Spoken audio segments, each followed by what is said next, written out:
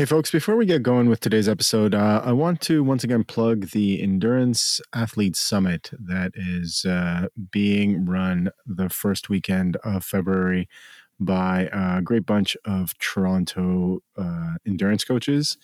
There are panel discussions. There are also experts talking about the myriad of endurance-related fields. I'm actually doing a chat on aerodynamics. And I'm also interviewing Jeff Chong, who is the founder of the Toronto Triathlon Festival. He's been a guest on our show in the past. So I think it's a terrific opportunity to both learn a little bit, but also to support the local to you if you're in Toronto triathlon scene, or the distant to you if you happen not to be in Toronto triathlon scene. It's an excellent bunch of folks doing a really solid presentation on, I'm not going to say all things triathlon because that's a lot of things, but let's say many things triathlon. And to register, go to Endurance Athlete Summit, no punctuation between those words.com, and I will have the link in the show notes as well.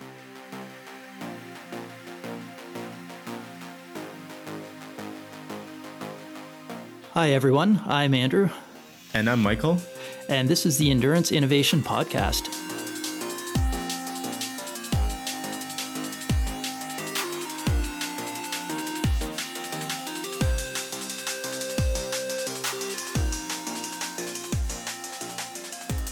Hi, everyone, and welcome back to Endurance Innovation. And we've had some interesting interviews lately, so Michael and I decided that we'd just keep it between ourselves this time. Well, between ourselves and all our listeners, but yes. We're not having any interviews this time, but we wanted to catch up on a few topics that we'd actually talked about previously and just kind of touch base and provide updates on the admittedly not super scientific, but interesting research that we've been doing in our own time. And it's hopefully information that everyone will find very interesting and very, very useful, hopefully, too. And maybe some things that you can try at home. Part of the fun of doing this podcast, at least for me, is then using myself as a guinea pig to try out some of these methods. And we've talked about one of these topics before, and that's the core temperature sensor. So I've done a little bit more dorking around with it, but I've also had the opportunity to try the heart rate variability method for detecting your aerobic threshold that Bruce, a couple episodes back, introduced to us. So we'll talk about those things. Also want to give some shout outs to folks who were kind enough to write reviews for us.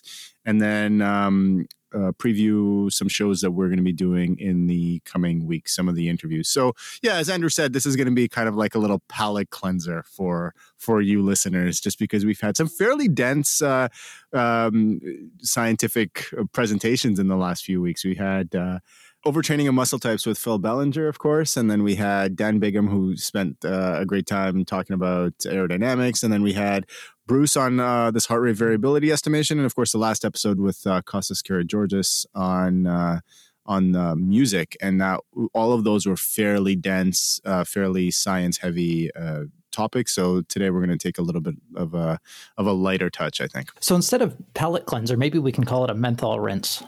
Menthol rinse, yes. Good holler back to another episode that we did, of course. I love it. So Andrew, where do you want to get started? Do you want to do some previews for what we've got coming up? Yeah, why don't we just spend a little bit of time talking about that? Because I think we can introduce the topic, but we're not probably the best to speak intelligently about it right now.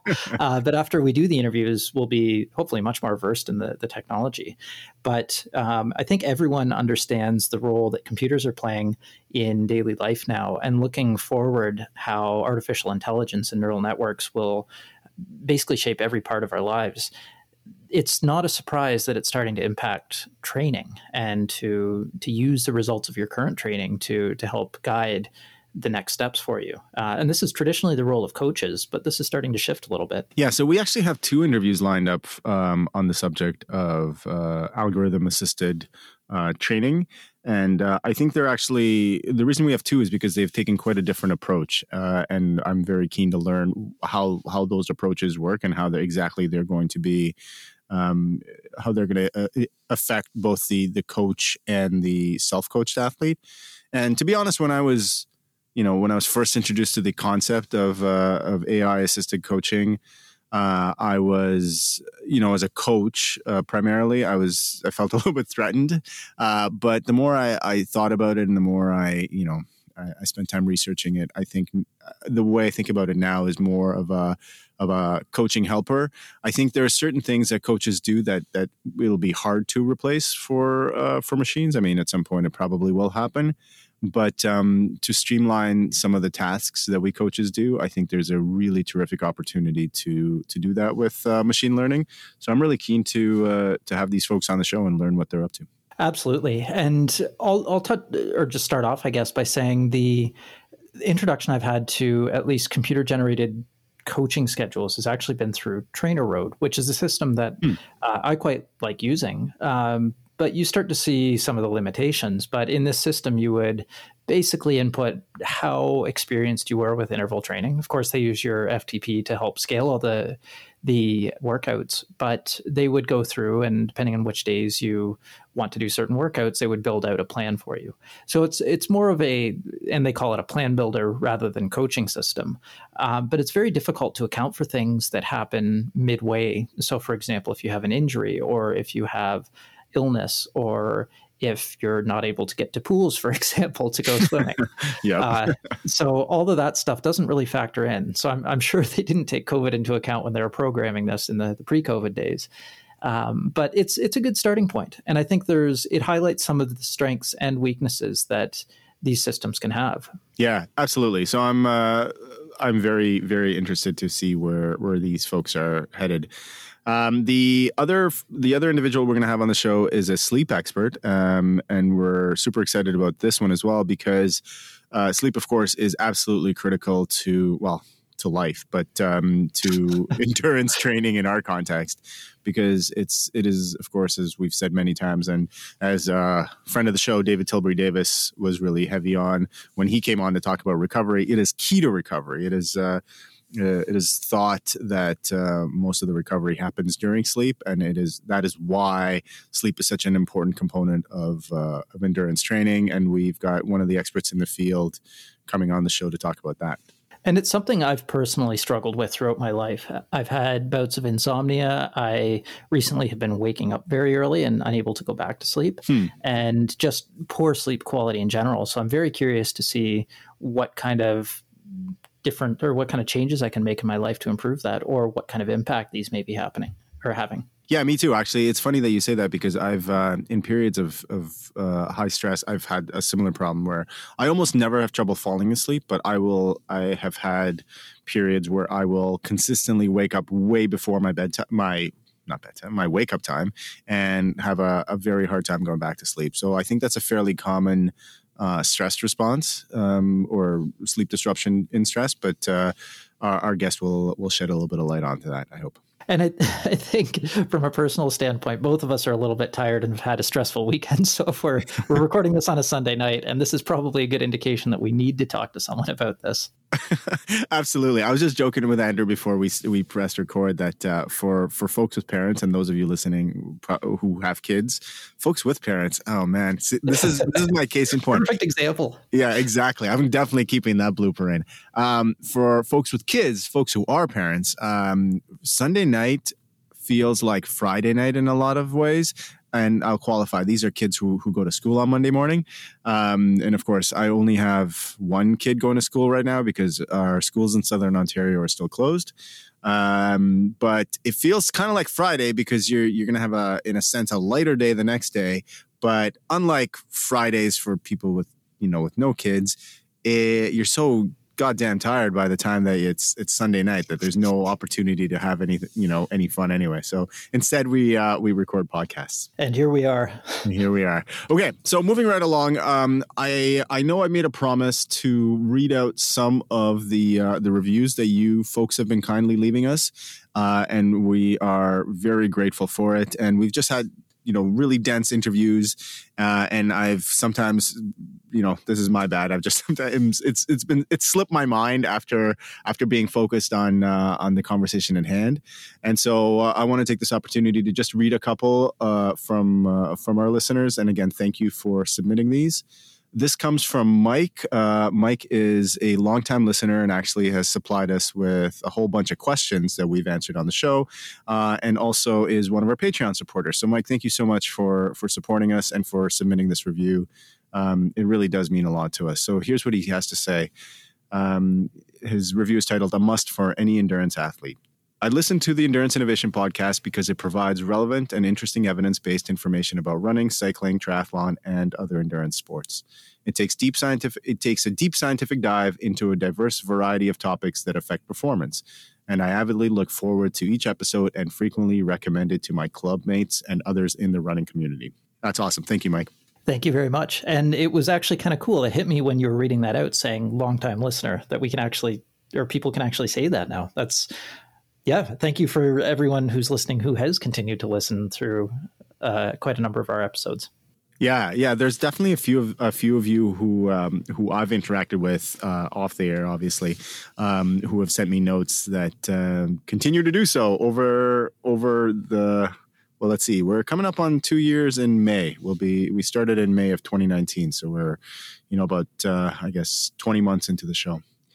Another longtime listener, and this individual we've actually had on the show. This is Pierre Facompré, who is a product manager at Look. And Pierre is one of those guys that I correspond with, feels like on almost a daily basis, because we always have interesting things to tell each other. Or rather, he has a lot of interesting things to tell me. And I say, well, thank you for sharing your all of this testing that you're doing, which I won't repeat on the air because I've been sworn to secrecy. But it's really neat stuff. And maybe we'll get Pierre back on once he is allowed to talk about the aerodynamic nerdiness that he gets up to as part of his job at Look.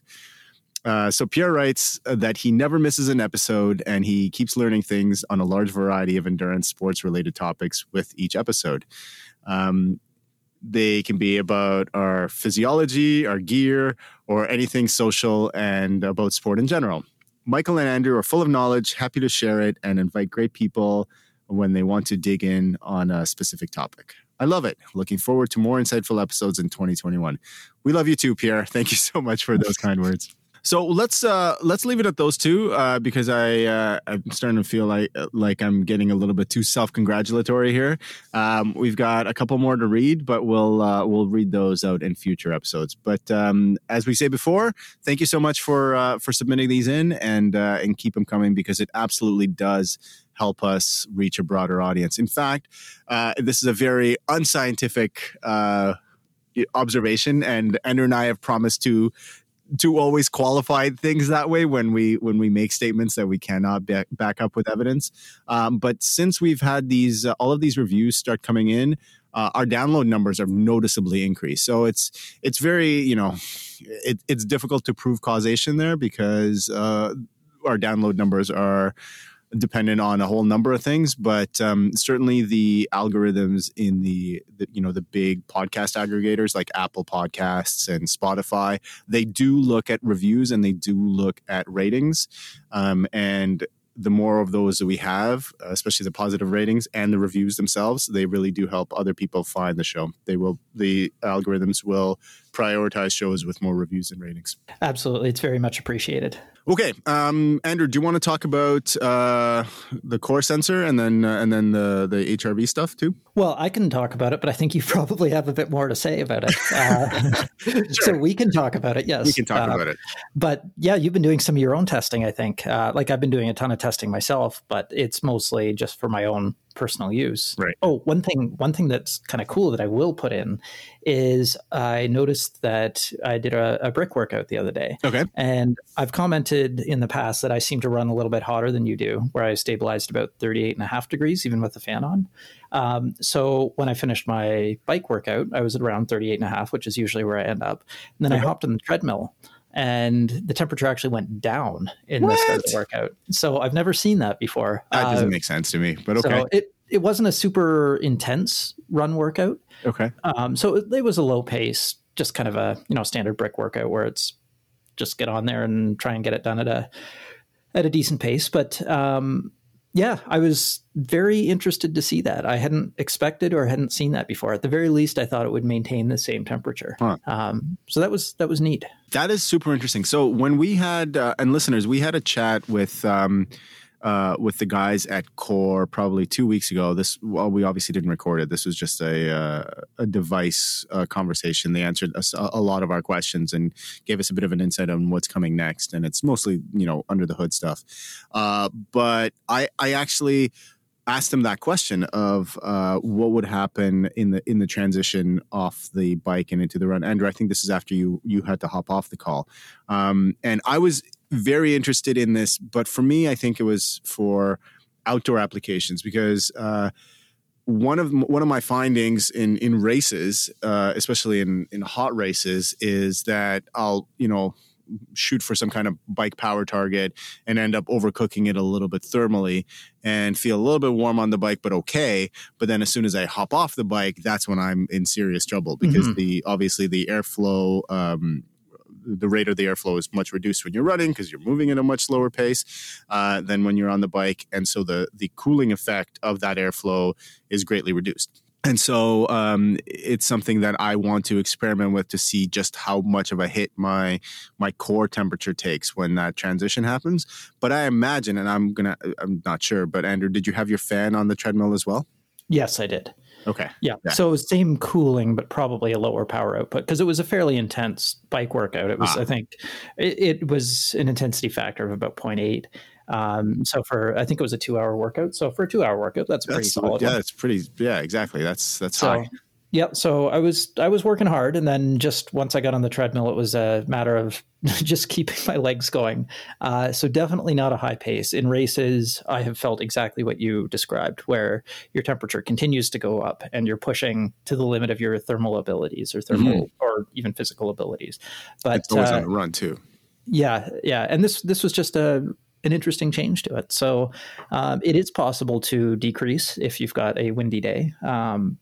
It is possible to bring down your core body temperature while you're running. I wonder too, and this is just a straight up guess, if depending on how your fan is orientated, like I know if I am, I'm not riding my TT bike right now, just switching it up just for the sake of it. But if I'm on my TT bike in aero, my fan is in front and below, and it's kind of hitting my legs a little bit and hitting my forearms and maybe getting my face a little bit. But a lot of my torso is shielded by my arms and by my, maybe the front end of the bike, which is, not the way that the air would hit me if I was riding outside, but not super dissimilar, right? That's the whole point of being in an aero position to begin with. And then if I imagine if I was running on a treadmill with the same fan, I could see that the airflow from the fan hitting my whole body, which is now, of course, vertical, and then potentially improving the efficiency of heat transfer just because there's more surface area exposed to the airflow. How does that sound to you? Yeah, I think there's definitely some reasoning for that. I think that in my setup as well, I've got the fan at an angle. So it's one fan position. I've got the bike and the treadmill set up next to each other. And I just rotate the fan when I'm on the treadmill. So it comes in at an angle, whereas it's straight on and sitting 20 centimeters in front of the front wheel on my bike. So there's probably a component of that. Probably in actual riding conditions, I'm getting much more cooling than I would with the fan here, and possibly similar cooling on the run. So maybe it's a little bit disproportionate in that way. But it was just an interesting observation. So yeah. I'll keep an eye on it in the future, especially if it'd be fun to do like a short and intense bike workout and then go into an intense run. Yeah. Just to see if I can maintain that core body temperature. And then turn off your fan and see what happens. Yeah, I don't like doing that. That's no fun. It's not fun, but it's probably a really good test to do. So maybe I will try that the next time. I think that's going to be part of my plan for hot race training if I was doing the run indoors for some reason. So I hijacked your thought process there. You were starting to talk about your own research, and then I suddenly realized I actually had something to contribute. So. My own research with sticking with the core sensor, there was just a couple of things I want to mention, and this again came about as a result of our conversation with the guys at Core. One was they encouraged me to wear it all day for a few days, and that was really interesting. So, listeners, just real quick, there's two modes to the Core Sensor. There's a sport mode where you pair it to a heart rate strap, and it clips onto your heart rate strap, and you do your bike or run or whatever you're doing. And in the sport mode, the sampling frequency is fairly high, which is kind of what you want. You want it to respond quickly, although your core body temperature doesn't really respond very quickly because you're a big lump, especially if you're like me. But there also has an all day mode where you don't wear it on a strap. You use a kind of like a medical grade adhesive to attach it to the same spot on your chest, and you can wear it as long as you basically until you shower. Although the guy said that for me too, that it survived the shower, the adhesive, so it was that was totally reasonable. So I wore it, I think, for 2.5 days. I got 2 sleep cycles through it, and it was really interesting to see how my core temperature changed with my I imagine circadian rhythm. Again, I'm purely guessing here, but I could tell when I was feeling sleepy in the evenings, my core temperature would start going down, and it would go down by maybe 0.3 or 0.5 degrees. And I was like, oh, this is kind of interesting, and I'm wondering if this can be used, and this is a good question for a sleep expert, if this can be used as a signal to go to sleep. Like if you need some kind of external signal other than feeling sleepy, which is that's really should be the only thing you need. But if you're one of those people who needs like a device to tell them to do stuff, like me sometimes, you're like, go to sleep because your core temperature is dropping. And one of the 2 nights I missed it. I was just like, I was engaged. My partner and I were watching a show, and I was like, well, let's watch another episode, which is always a bad idea. And so I feel like I missed that window, and I could actually see my core temperature start to come up a little bit, and then I had trouble falling asleep. And I have no idea what caused what, or if there was any kind of even, correlation there, but it was fun to see. And the other thing was that I drank a smoothie that was made with frozen fruit after a workout while wearing this thing. And I saw a decline of, I think it was 0.4 degrees of my core temperature following the consumption of this beverage, which is pretty cool, which is kind of what we always thought. But it was fun to see. Like, obviously, this wasn't a very controlled test because it wasn't just pure ice, which is something that I'm going to do in the future. It had a lot of ingredients, but one of the ingredients was some frozen fruit, which did the job of lowering my core temperature quite substantially. And you definitely notice it when you have a smoothie, because at least when I do it, I often shiver right afterwards, even if I've just come off a hot workout. It's very effective. So I don't think anyone would really question that. It's just cool to see the actual results and how much of a difference it made. Mm-hmm, absolutely. And with that all-day monitoring, they've added a new feature for the Garmin for folks with Garmin's, and that is you can add a widget, which is kind of like it's not an app, quote unquote, like your run app or your bike app. It's one of those things that you can kind of cycle through, like body battery or your messages and things on your watch, and you can see your core temperature without checking it on your phone if you're wearing it all day. One thing I'm really curious to know is there's been a lot of talk about people, getting drowsy behind the wheel, and I know there's when they're driving, and I know there's a lot of systems that people have looked at where detecting eye motion and head motion to see, are you getting head tilts or your eyes or your pupils dilating, things like that. But I wonder, could you preempt all of this and see like a decrease in core body temperature before someone starts to get that drowsy feeling? That is a very cool idea. We'd have to ask the guys. I think that's a really neat application. I mean, if you think about it, your core temperature can tell you so much about what's going on in your body, right? Like if you're running a fever, obviously, or if you're falling asleep. There are so many applications, and they've studied it. I know they're doing some research on certain diseases that affect the changes in core body temperature with the circadian rhythm. That could be markers for some kind of diseases. And so that's, it's fascinating what this stuff can do. And there is that approximately 50% of the population that has the menstrual cycle that you and I don't experience directly, but there's a big impact on core body temperature with just how that cycle progresses. So And it's not something I've personally done a lot of research into, but I know there's so much information that you can glean from it.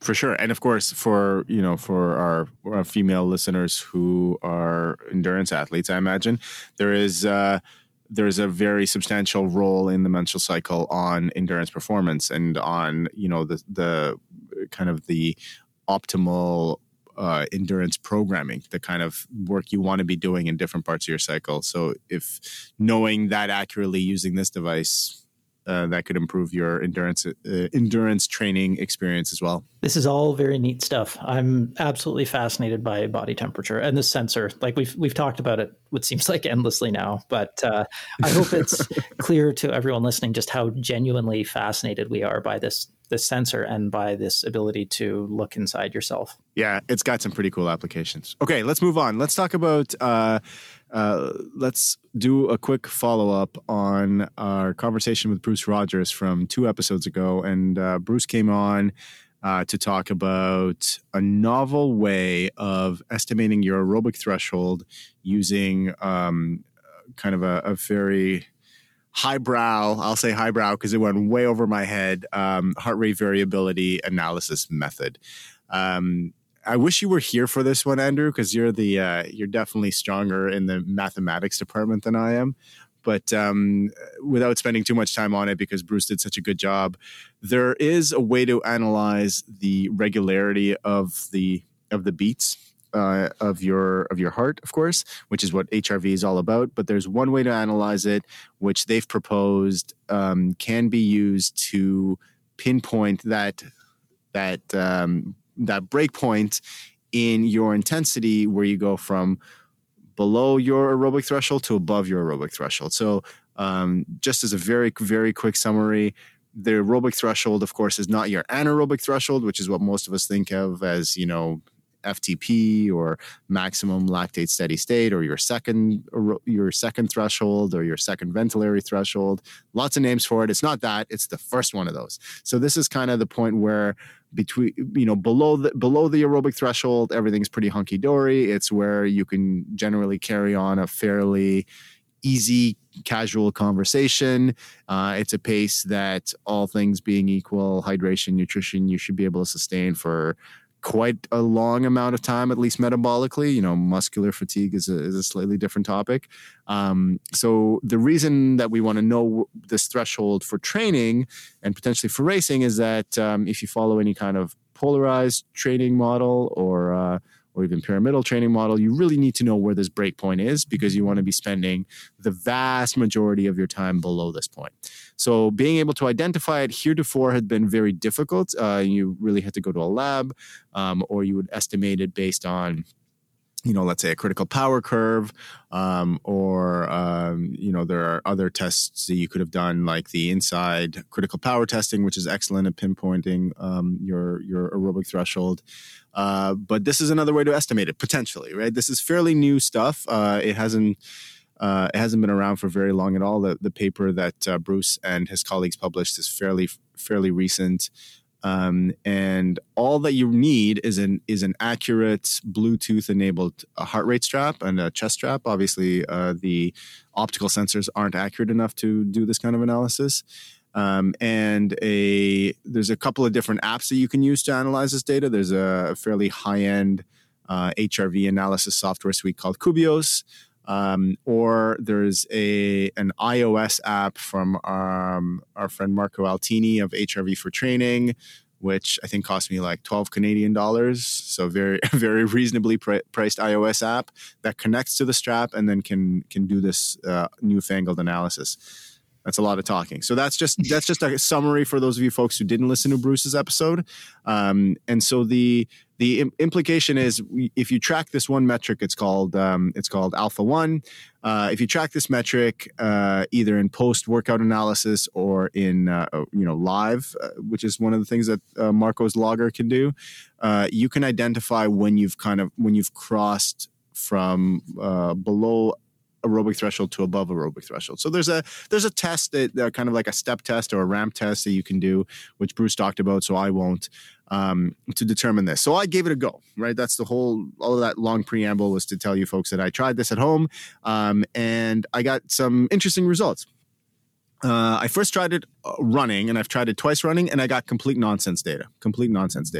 It was, both runs were fairly easy. I could easily carry on a conversation, and I was not getting good data from the app for this. Now, I talked to Bruce about this, and he told me that there are a lot of artifacts, and artifacts are just unexpected deviations in the beat rhythm that the software has to deal with, and sometimes it doesn't do as good of a job. And with running, there are more instances of this happening. And also, I mean, I was running on the streets of Toronto, so I was stopping for lights. Also, I was trying to be respectful and give people lots of space and run around them. And it's been kind of nice. And so there are lots of people outside, which is, I think, a good thing.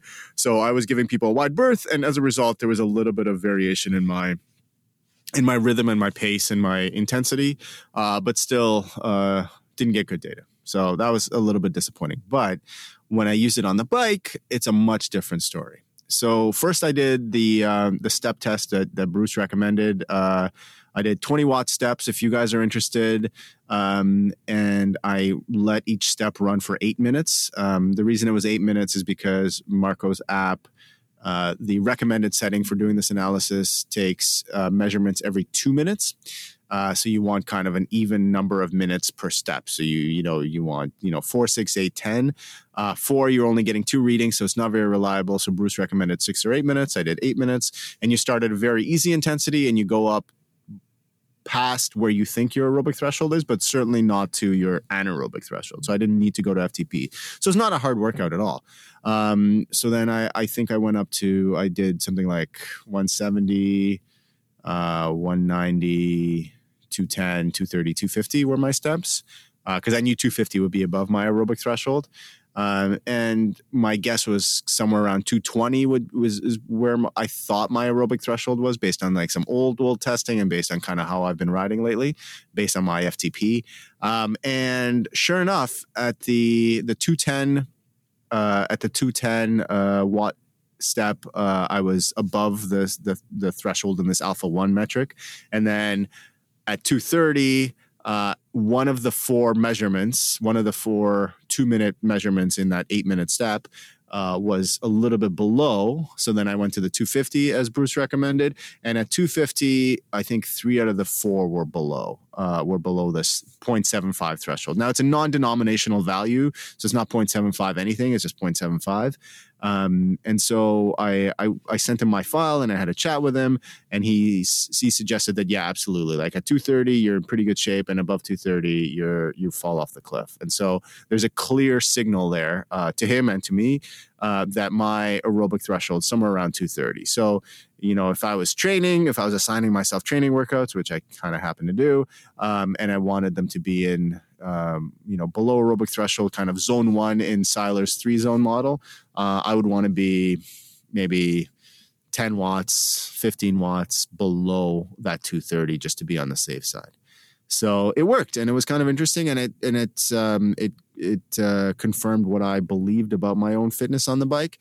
Of course, this is N=1 kind of anecdotal information, listeners, but it was interesting to see that it worked, at least in the test. I'll have to give this a try as well, so at least we can have N=2.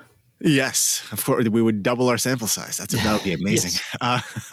I also tried it in a couple of workouts, and this was really interesting because I did it in a workout which was kind of like very easy endurance, about 200 watts with a sprint, not quite a sprint, but like an effort that was at 200% FTP for only 15 seconds every like 10 minutes, basically. So this is my like bread and butter easy endurance session, because I don't like sitting there forever. I want to break it up, and I really like breaking it up with very short intervals. And so so the numbers for that were, super steady. This alpha 1 value was well above 0.75, so I was below my aerobic threshold, which was the point. And it was like I think 90-minute or 100-minute ride. And then the next time what I did was I'm on Zwift, and I was doing one of the Tour de Zwift rides, and I'm like, okay, I'm going to keep it mellow. I'm going to keep it at like 220 watts, 210, 220 watts. I'm going to, be honest with this ride. And it had some climbing. It was the Sand and Sequoias route, for those of you who know. But they weren't very long, and I was like, okay, I'll maybe let it rip at the very end, but otherwise I'll behave myself. And of course, that goes straight out the window when you're doing a Zwift ride. There's like other people in it, but I was mostly good. When we first hit the climbs, and again, they're not very long. I think the longest one is like 5 minutes for me, not going very hard. So I did that climb at just sub FTP, and sure enough, my Alpha 1 dropped below 0.75, which I would have expected. But then it didn't come back. And then even though my heart rate came back down, and I went back down to like 200 and 220 watts after that climbing section, but my Alpha 1 was kind of in the basement for the rest of it because, oh no, I don't know why, because I have some suspicions. I have some guesses as to why that happened, but it was really interesting to see that my power came down, obviously, because I had control over that. My heart rate came down almost to my pre-climby episodes, but my Alpha 1 never did. And so I'm wondering if that is an aberration, or if that's actually telling us something, that once you go into that, and I was never in the red zone because I was still below thresholds for the most of it. Once you get into that above aerobic threshold element for any appreciable amount of time, then it might not come back down, or maybe I didn't give it enough time. But it wasn't like it's not like it bounced right back. So maybe even that sub aerobic, what would have been below my aerobic threshold before I did the climbing element, now was no longer below my aerobic threshold. So I'm wondering if it's just data that was not useful, like the analysis was no longer useful, and in fact I was below it, or if there was actually something to the fact that once I blew past that aerobic threshold, that coming back down would have taken, I would have had to have gone low, like more below it, if that makes sense, than I would have been if I was fresh. That makes sense, Andrew? I think so. So the way I kind of interpreted what you were saying is it's kind of like the aerobic version of burning a match a little bit. Sort of, yeah. And exactly. I'm wondering if there might be, knowing that the metabolism is more of a sliding scale than a switch on and off, if it's some consumption of glycogen that your body just wasn't able to recover in the time frame that you were looking at. Mm-hmm. And it's not like I was able to shut it down and then pedal at like 50% of threshold. Not that I was going down to like 150 watts, right? Like I was still sitting at 200 and 220 watts, like just below that aerobic threshold. So maybe I should have gone a little bit lower. But it's really neat analysis. And I don't know. I don't think it's ready for prime time. I don't think it's something that I'm going to go to my athletes and say, guys, we have to do this test because it's awesome and it's 100% accurate and it's going to do all this wonderful stuff for you. But I think it's got some interesting potential, and it's got some interesting things that we can try to experiment with. And I know, like I said, I've been corresponding with Bruce on some of the questions that I've had, and he's been kind enough to get back to me and give me his thoughts. I didn't ask him this specific one, but I asked him questions about whether or not it's the analysis is binary, like you're either above 0.75, you're below 0.75, and how far you are doesn't matter. And he doesn't think that that's the case, but they don't have enough research yet to, suggest that what does a reading of 1.0 mean, or a 1.5 or a 0.5. Although he does suggest that like at below 0.5, you're probably at threshold or above, at your second threshold, your anaerobic threshold. And then he's also working on a paper that he obviously doesn't want to talk about yet because it hasn't been presented yet, about trends. So when you're seeing the Alpha 1 trend one way or another without maybe a change in mechanical power, like what that could mean. So there's a lot more research being done into this, but it's really neat. And it's this is I say this frequently, but this is one of the reasons I love to do this podcast, is because I get to learn all of this fun stuff that maybe isn't that useful, but could be potentially quite useful in some circumstances. And one of the things I find fascinating about research is you don't always know what you're going to find. You often go in with some kind of postulation, but then you find data aberrations. You find something that's not exactly what you're expecting, and it makes you ask the question, like, what is causing this? And sometimes you can trip over or trip into very interesting discoveries, not expecting to even look at them in the first place. Yeah, no, absolutely. And I think the more when I first started coaching, and I would read a paper or I would learn about a new device, I'd be like, this is amazing. This is going to revolutionize. I can't even speak properly. This is going to revolutionize the way that I coach, the way that I relate to my athletes, or the way that I program my workouts, because this is just mind blowing. It's like radically different. And of course, that was, I was climbing Mount Stupid, as Tilbury Davis puts it. I was on the upslope of the Dunning-Kruger curve, and the more experience I become, the more I realize that there are some things that we learn through research that become very useful, and there are other things that are not useful at all, and then there are other things that are sometimes useful. So context is everything, and knowing how to apply these new tools is really important. And then obviously keeping, not throwing out everything else that we believed, and all of the other tools that we've used in the past, but just adding this to the toolbox and using it when it's appropriate is definitely the way to go. And I think this one this method has the potential to be something that is quite useful for us coaches and for you athletes. And I always love just hearing the forefront of research when we're looking into things like this, and it doesn't always come to anything, but it's just neat to know what is being worked on and what is being looked at. Mm-hmm. Yeah. So I'm the last thing that I'll say about this analysis is I still want to try to see if I can get it to go for running, or if I'm just like one of those useless cases that it can't, I can't make it work. Because Bruce's research, the paper that they published in Frontiers of something. Sorry, Bruce. I don't have it open in my tabs anymore. But their research was conducted on runners. So they did it in the lab, obviously, on treadmills. So they had a much more controlled environment, and maybe that's the difference.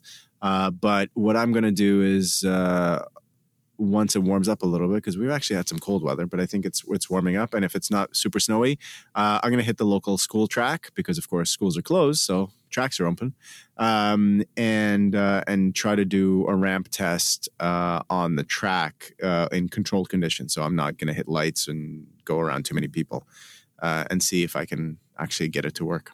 Very cool stuff. I'm interested to see how this goes. Yeah, me too.